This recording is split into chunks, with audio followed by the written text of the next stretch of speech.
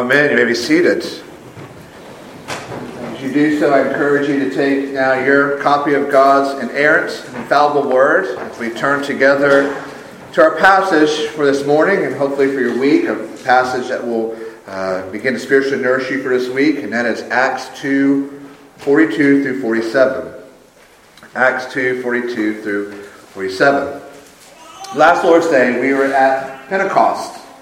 And we were looking at Peter's sermon here at Pentecost when he, being filled with the Holy Spirit, stood up among the thousands who had gathered in the temple courtyard. These thousands of Jews from all around who had come for the celebration of Pentecost. Peter stands up in the midst of all these people, and he very, very boldly shares the gospel. And he says things that, as we said last week, probably may have sounded offensive to them. It was by your hands that Jesus Christ was killed. You're the ones responsible for the death of the Lord and the Savior.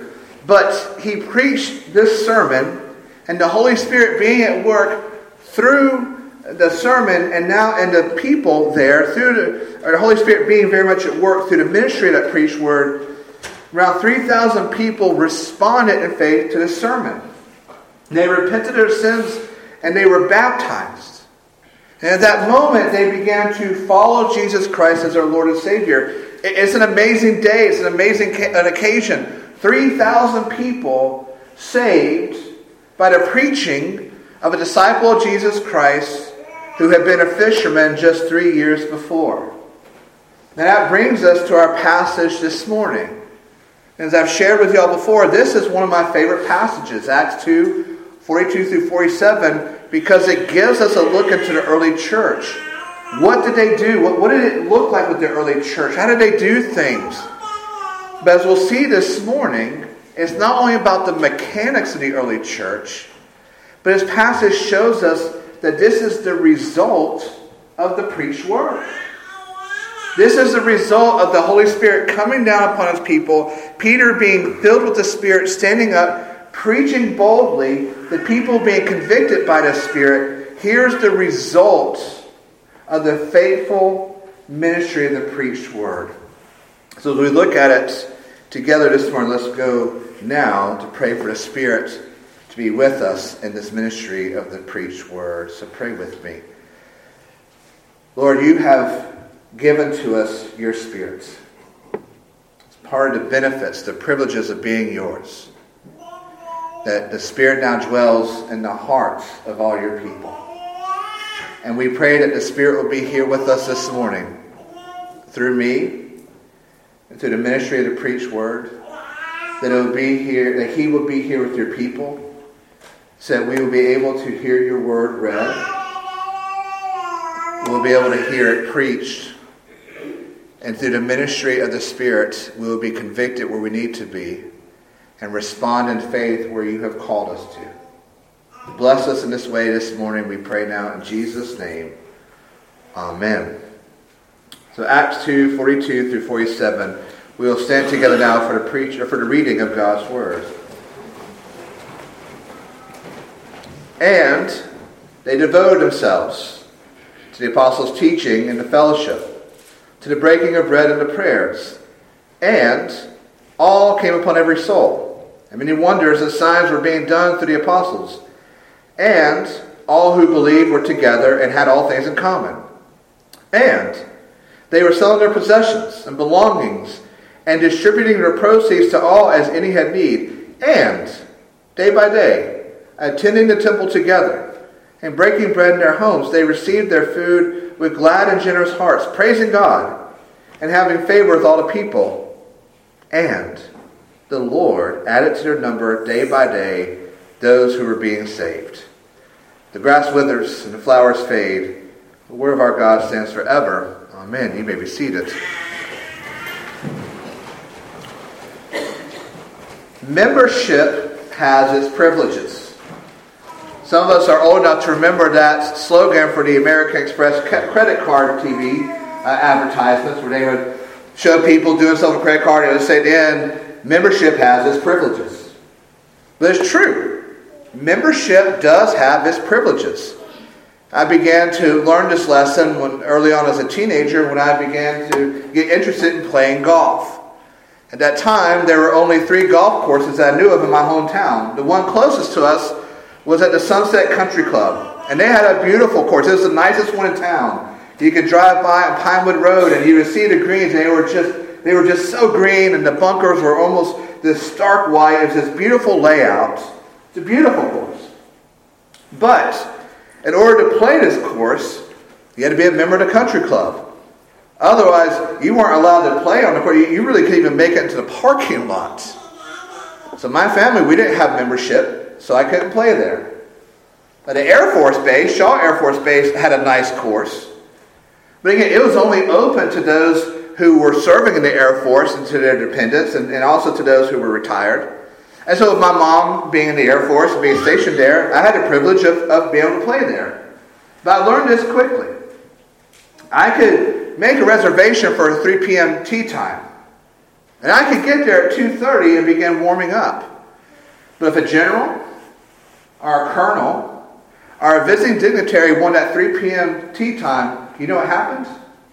Well, they had more membership privileges than I did as a lowly dependent. And I got kicked to a later tea time. So that left Pacala Springs, which was a semi-private country club, but their course was open to the public. But it wasn't a very nice course. The greens were a mixture of grass and weeds. The bunkers had about as much grass as they did sand in them. And when you looked in them, they had about as many Marlboro and Camel cigarette butts mixed in as well. The general clientele who played there were the Sumter good old boys who would show up and cut off denim shorts and cut off T-shirts. And by about the 15th hole, they had lost their T-shirts. And by about 17th hole, they were passed out in the bunker because they had gone through 2 cases of Budweiser. But I love playing there. Because you talk about no judgment, no pressure. They didn't care how you were playing. It was a wonderful place to play. But membership has its privileges. If I had been a member of Sunset Country Club, I would have been able to play on this beautiful course. If my mom was higher ranked, not to throw her under the bus, but if my mom had a higher rank, I would never get kicked off my tea time. Membership has its privileges. And as we look at our passage here in the book of Acts, we find that that's what Luke is saying here. Membership has its privileges. But he's not talking about credit cards. He's not talking about country clubs. He's talking about church and involvement in church and even church membership. Church membership has its privileges. Being involved with your church, having your church as a main priority in your life, being devoted to Christ and showing your devotion to Christ through his devotion to his church, that has its privileges. It has its privileges in our faith, has its privileges in our life. It has eternal privileges. Church membership. And the activity of church, this has its privileges. Now, I want us to pause here for just a moment, and I want us to think through this question.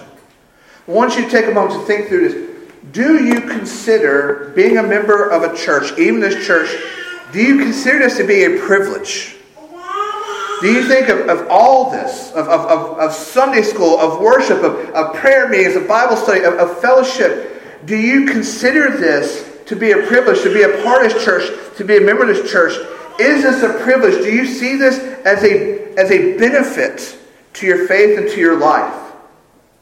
Or is this just an obligation for you to fulfill? This is something you have obligated yourself to, and the good thing for you to do is to fulfill your obligations. So this is what I will do with the church. Is this a privilege, or is this an obligation? I want you to think about that. We're going to come back to that here in a moment. One of the themes that Luke is laying out here, as we said, is that being a member of a church is a privilege. Being devoted to Christ, being devoted to his church has blessings for our faith, for our life now, and for eternity. So these verses do give us a glimpse into the early church and to how the early church functioned, but it also teaches a lesson that we need to understand. That this is a privilege. That being a member of a Bible-believing and Bible-teaching church is a privilege. It has eternal privileges that go with it. So to better understand this, we need to go back to some basic grammar that we learned years and years ago. Look again at your Bible. I want you to look at verse 42. And what's the first word of that sentence? How does that sentence begin? What's the very first word of it? And whoever finds it first can answer. And. Right? The word and. Okay, now, here's our basic grammar. Do you remember what is the function of the word and? Ties two thoughts together. Right? It ties together thought, speech, a clause. Right? When the word and is there, you know it's to be taken jointly. And this verse begins with the word and. So for us to better understand this sentence, really to understand this passage, we have to understand that it's being connected to what came before it. Luke puts the word and there to join what came before it. So what comes before verse 42? Verse 41. And what's verse 41 tell us? So those who received his word were baptized, and there were added that day about 3,000 souls. So what Luke is doing here, and we see here at the grammar, is he's saying to the readers, he's saying to us, here is the result of Peter's sermon. It was Pentecost. Peter stands up and he preaches this wonderful sermon that the Holy Spirit uses to convict people. And Luke says, and now here is the Spirit-driven result of that sermon. So I think it's tempting for us when we read through the Bible and it's broken up in these different sections. We almost want to treat those sections like they're their own entity.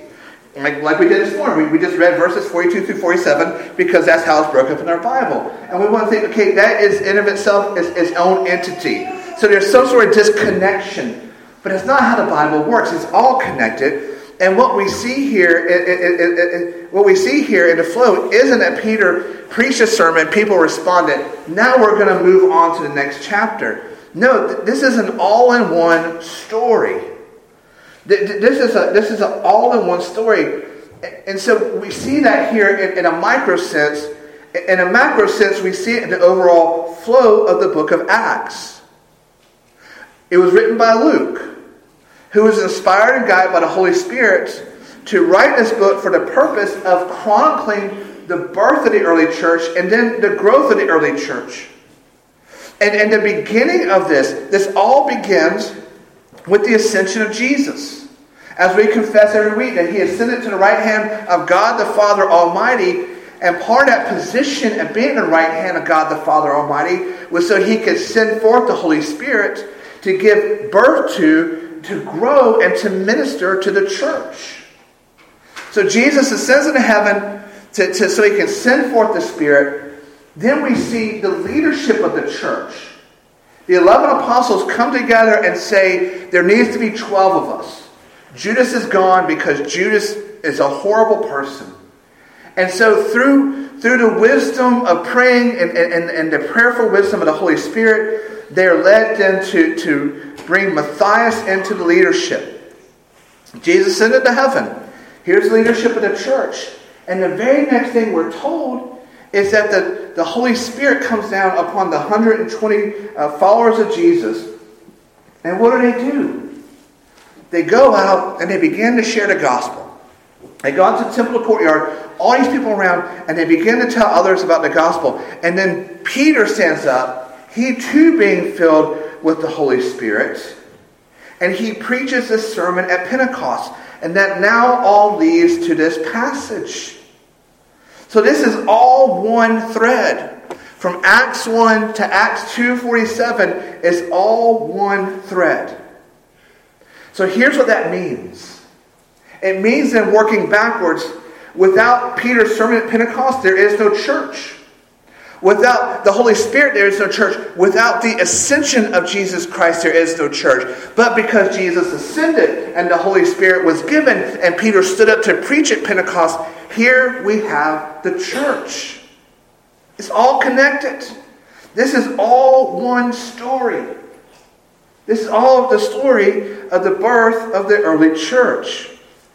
And so Luke is making that clear here grammatically through this very definite connection to Peter's sermon, to the giving of the Holy Spirit, back all the way to the ascension of Jesus Christ. But especially with this sermon, where thousands hear just one sermon. Just one sermon from an apostle of Jesus who used to be a fisherman, and some 3,000 respond in faith.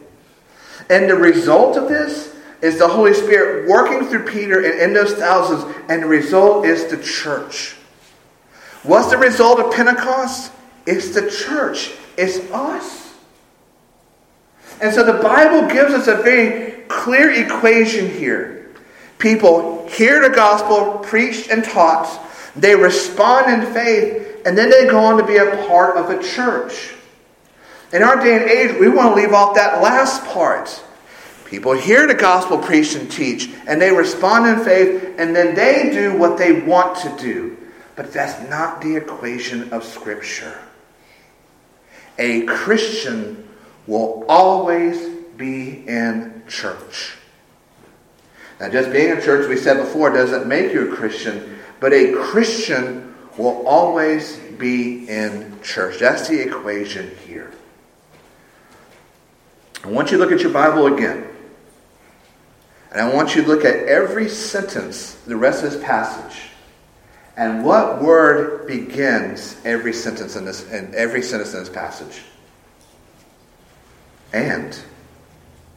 It's all connected. This is like one big, long sentence. Who we are as a church. What we do as a church. It goes all the way back to Pentecost. All the way back to Peter's sermon. All the way back to the giving of the Holy Spirit. All the way back to the ascension of Jesus Christ. And that is the privilege of being in the church. This is not a human institution. This isn't a social club. This isn't a good works club that we hope gets us into heaven. Every church of Jesus Christ was born from his ascension, through his sending the Holy Spirit, and Peter standing up at Pentecost to preach. And so what Luke is describing here is the privilege of church membership. Membership has its privileges. And so he lists out these privileges for us. But again, we're going to do a little grammar work here. In verse 42, what's the first verb that Luke uses to describe the privilege of church membership? Devoted. Devotion. That's a strong word, isn't it? Because what's implied in devotion? It's commitment. It's passion. It's desire. We're not devoted to things we don't necessarily like. We're devoted to things we do like. It's something we're passionate about and we have a desire for. Well, what's he say they're devoted to? They devoted themselves to the apostles' teaching and the fellowship, to the breaking of bread and the prayers. You know what that sounds like? Sounds like worship, doesn't it? Preaching of God's word. Praying with and for each other. Taking of sacraments. Having fellowship with each other. Luke is describing devotion to worship. Those are the elements of the worship of the early church. It's the elements of our worship as well. So here's what Luke is saying. These thousands heard the sermon. 3,000 responded to hearing the sermon, to hearing the gospel. They believed, they were baptized. Then what did they do? They were devoted to the church. They were devoted to the worship of the church. To them, it was a privilege. It was a privilege that they got to go and hear the reading and preaching and teaching of God's word. They got to have the privilege of having fellowship with like-minded believers, of taking sacraments, of being prayed for and praying for other people. This passage tells us that 3,000 people, plus 120, 3,120 people saw the church and church membership as a privilege. So I want us to go back to the question we asked before. Do you consider being a member of a church, even this church, as being a privilege? It's this. Coming to church on Sunday, beginning your Sundays with Sunday school, and then going into worship. Is this a privilege, or is it an obligation for you to check off? I think that's a good diagnostic question. We need to think through, is this a privilege, or is this just an obligation we're meant to fulfill? Let's think of it this way. It's this evening. It's getting dusk outside. And you sit down at your kitchen table and you take out your calendar. Either your weekly calendar, your monthly calendar, or if you're like me, you have it on your computer. And you start going through, you're going to plan out your week, you're going to plan out your month. And every Sunday on your calendar is marked Bethel ARP, 10 a.m. Sunday school, 11 a.m. worship. Every Sunday. All 52 Sundays out of year. Bethel ARP, 10 a.m. Sunday school, 11 a.m. worship. But as you start going through your calendar, you notice that there's a Sunday here or there. Or maybe several Sundays, or maybe a lot of Sundays where you find there's a conflict on the schedule. There's some sort of activity or travel, whatever it may be, but there's a conflict with church on that Sunday. What is your first reaction to that conflict? Is it I do hate to miss church. But I hate for my family not to be at church. But we really ought to do this. We really ought to fulfill that obligation. Or is it, as for me and my household, we will serve the Lord. We will serve the Lord in our devotion to Christ as church. Therefore, we will always do our best to be in church, no matter the conflict. I think that first reaction, that reaction of, I hate to miss church, but probably an indication that you've come to see church as just an obligation to fulfill. It's not a privilege, it's an obligation. And if there's another obligation that you would prefer, then you go with that preference. But it's not a privilege. Because when we view something as a privilege, we want it as much as possible. We know it's good for us. It's advantageous for us. There's great benefit in it. The Bible often speaks of our relationship to Jesus Christ in terms of a marriage. There's the book of Hosea. There's in the New Testament, husbands, love your wives as Christ loved the church. The book of Revelation talks about the great marriage feast at the second coming of Jesus Christ. And marital vows are meant to be vows of devotion, not obligation. Marital vows, when we stand there in front of people and God, we take a vow to be devoted to each other. And I don't think any of us would appreciate our spouse saying, I just feel obligated to you. And I will be obligated to you until something else better comes along. How would that be for a marital vow? I promise to obligate myself to you until I find somebody better looking than you. It's heart-wrenching, isn't it? And yet in the Bible, our relationship with Jesus and His church is talking about in marital vows. Christ so loved you, the church, that He gave Himself to us as the groom, and we are His bride. And there's going to be a day where He comes back for His bride.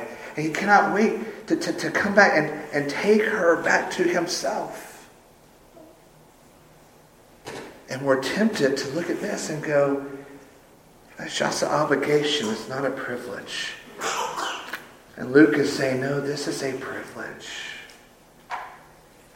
It is a privilege. this is good for us. It's advantageous to us. There's great benefit in this. There are greater benefits in being devoted to church instead of allowing other things to get in the way. As for me and my house, we will serve the Lord in the privilege of being His. But why this attitude? Why this devotion? Because of the privileges that come. Look what he says throughout. He says, because they were devoted, they saw this as a privilege. All came upon everyone. The all of seeing God at work through the Holy Spirit in and through His people. Them being able to see and discern God working wonders and signs as people. The fellowship of God's people. And how they love and care for each other. They bring each other meals and they share each other meals. They take care of each other. They're praising God at home and at work and with friends and with their church. And those are all the same privileges we get to be a part of in our devotion to the church.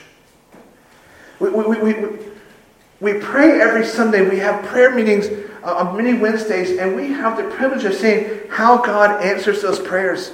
We get to see our children grow up in the fear and admonition of the Lord. We get to see all the work of God in and through each other. We get to have fellowship with each other. We get to take care of each other and be taken care of by each other. We get to praise God with each other. We get to take God out to others. This is all a privilege. But I would say the greatest privilege is how Luke concludes the sermon. Or this passage. It's the last and. And the Lord added to their number day by day those who were being saved. God used their devotion. He used the privilege of being their privilege of being His to bring more people to faith. Every year, numerous studies are published and put out there that shows that the church in America is in decline. There is not a denomination in America that is not suffering decline. Some are slowly trickling out. Others have a great flood of people leaving them. And the answer almost always comes back to you need more programs. You need to be more modern. You need to be more relevant. As we joked before, rip out the organ and put in a rock band. That's what brings people in. But maybe we should listen to Luke. And see that maybe the reason why the church in America is struggling is because the church in America no longer sees this as a privilege. It's an obligation at best. It's a dreaded chore at worst. If all this is an obligation, something for us to endure, why would God work in and through us? If we're not passionate about it, we don't have a zeal for Him, if we don't have a love for Him, we're just here to endure and get out. Well, we can look at other churches and see what happens. We look at other denominations and see what happens. Membership has its privileges. But where does this privilege come from? You have to have the right pedigree, enough money, the right friends, the right skin color. Well, let's go back to the beginning of the story of the church. It doesn't begin with their devotion. It doesn't begin with the sermon. It begins with Jesus Christ. Our privilege comes from Jesus. This privilege, and all the blessings that come from it, come from Jesus Christ. It's a privilege that we are able to know that Jesus first knew and loved us, and now we can know and love Him. It's the privilege of knowing that He ascended into heaven so He can send forth the Spirit to testify to you, to testify to all God's people who Jesus is and what He's done. It's the privilege of God calling you to knowing His good word and news and enabling you to believe in it. It's the privilege of being able to be in a church that preaches the Bible and practices the Bible and embraces the Bible. It's the privilege that comes from Jesus and the privilege of being His. Our greatest privilege in the church is that it is the church of Jesus Christ, who He came for, who He lived for, who He died for, who He was resurrected for, who He ascended for, and who He sent the Holy Spirit for. That is our great privilege. And Luke does one more thing here grammatically we miss. He says the greatest privilege of all this is joy. Luke begins his gospel with another birth account. You remember whose birth that was? Jesus. And telling that birth account, he talks about Mary becoming miraculously pregnant. And she leaves. She goes sees her cousin Elizabeth, who's older, and she hears Elizabeth is also now pregnant. So she goes to see Elizabeth. And do you remember what happened as pregnant Mary got close to pregnant Elizabeth? Do you remember what happened to Elizabeth? What did her baby do? Leapt for joy. One baby in the womb, leaping for joy because of another baby in the womb. And that word that Luke uses for joy, he uses here in verse 46.